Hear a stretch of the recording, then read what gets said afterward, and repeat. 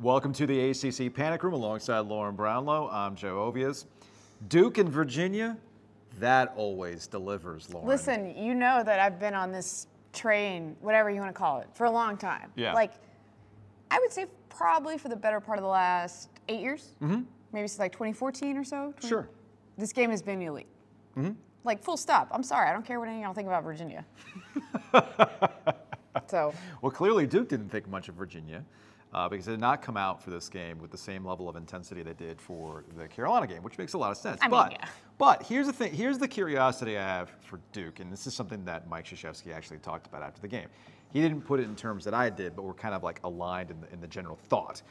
And I've said this to you. Yes. Duke gives me the impression of being somewhat front-runner-ish. Yeah, and you know what? To your credit, like, I was like, I don't know, I don't really see that. It's where I've seen it is when they've been crushing teams. You saw it against Carolina. You saw it against Wake Forest on the road. You saw it against NC State in this building, but NC State at that time wasn't like going out. They were doing the NC State thing, clearly.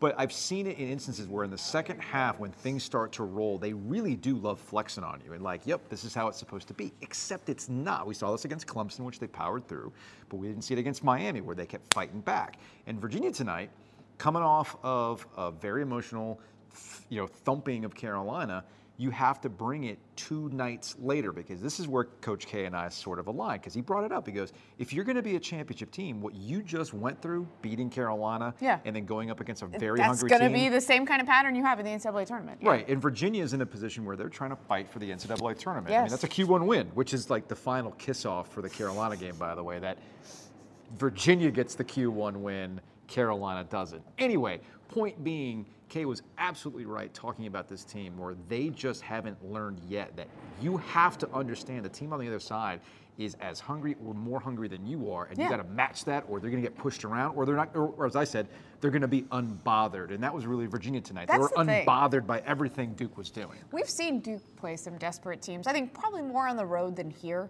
that really need that big time win. We've seen that happen more than once, and it looks like they're going to get the game.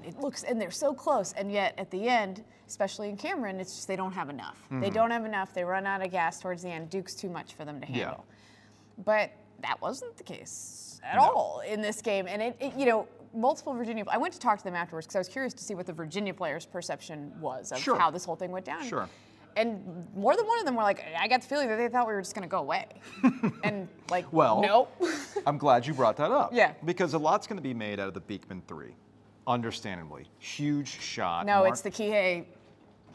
Well, my point, you might have a point about Kihei. My thing with Beekman specifically was the 3, yes, you have to make that shot, huge shot. And Mark Williams got caught in a really confusing situation where he just didn't stick with his man. It wasn't a switching situation, he just didn't stick with his man. I actually looked at the turning point where Roach came up with a rebound and Beekman took advantage of the fact that Roach was trying to take the air out of the ball. Yep. Game's not done, man. The game is not done. There is still an intensity to this game, and Virginia Roach was not looking quitting. like Caleb Love right there, like casually. Just kind of casually, like, all right, we're Beekman's good. like, well, okay. We're just going to run this thing out. Maybe they're going to foul me. No, Beekman's like, all right, fine. If you're going to play like that, I'm going to take the ball from you. I'm just going to take the ball from you. That was the crucial mistake by Duke. And that's what ultimately turned this game around. I know you brought the Kihei Clark jump ball is another example of that too. It's symbolism. Yeah. I mean, I'm a sucker for symbolism. Yeah. As a basic sports writer, I guess. But I am. It's like the smallest guy in here just went toe to toe with Duke's biggest, toughest dude and tied him up for a jump ball. Yeah. Like, if that kind of summed the game up to me in that moment. And I felt like win or lose in that moment, Virginia had proven a lot about how tough it was. And I thought, no matter what happened at that point, that Duke had a lot to prove still about the kind of toughness it could bring night in and night out. And I know it's hard. Like, it's not, if it's easy, everybody would do it, What's up with Paolo Banchero? I mean, look, Wake Forest, North Carolina's own Jaden Gardner, ECU transfer. Y'all say we don't talk about the Pirates only when you transfer elsewhere. But whatever, that's neither here nor there. Yeah. he just gave him a tough time. Yeah. I think he knew how to bother him a little bit. It went under the radar for obvious reasons, right? Well, sure. But Leaky Black gave Powell kind of a tough time when he got switched onto him, and that was something that I thought there's no way that would happen. So it's interesting. I think teams are, and Virginia is one of the better doubling teams in the ACC, always have been. I mean, it was unreal to me. I was like, where did that guy even come from? With how quickly they would double Pancaro whenever he got the ball. With Mark Williams being out too, that eliminates some of that big-to-big passing that they can do, like with his foul trouble and stuff. But I mean, yeah, they bothered him. They flustered him a little bit, and I think the rest of Duke's team just kept trying to like make that one play and kind of troll somebody and get in somebody's face that makes them go away, and it just didn't happen. Virginia was like, we're not playing this game. We're good, and we're going to stick in this game, and we're going to make one more play than y'all. No matter what happened, they just kept playing that way. There's only 3 more home games here at Cameron Indoor Stadium. You got Wake Forest, you got Florida State, and obviously the Carolina game. We'll see how Duke responds. Are any of those good? What? I think the Wake Forest game is good. Wake Forest is spicy.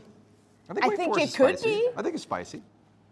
I think it's going to take, and I think Steve Forbes is a good coach. I just don't know that the kind of fortitude that you have to do what that takes some time. And I mean, think about how many heartbreaks these Virginia teams have had here. Yes. I mean, Tony Bennett addressed it after the game. I mean, he's had much better Virginia teams come in here and lose and have their hearts broken. But these games, as we'll wrap the conversation, always produce. And this is, it's funny. I was recently having a conversation with somebody about how I could not go to a football game again. You're stuck up in the press box. It's whatever.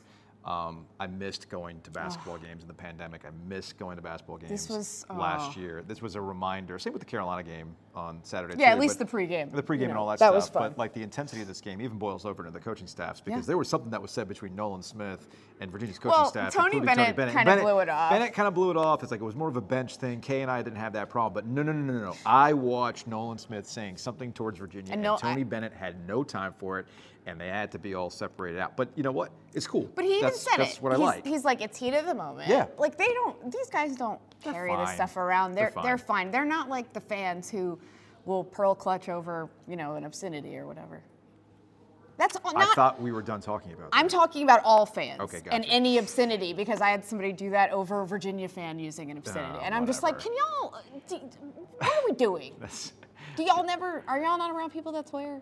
That's going to wrap it up for the ACC Panic Room. We'll see y'all later in the week.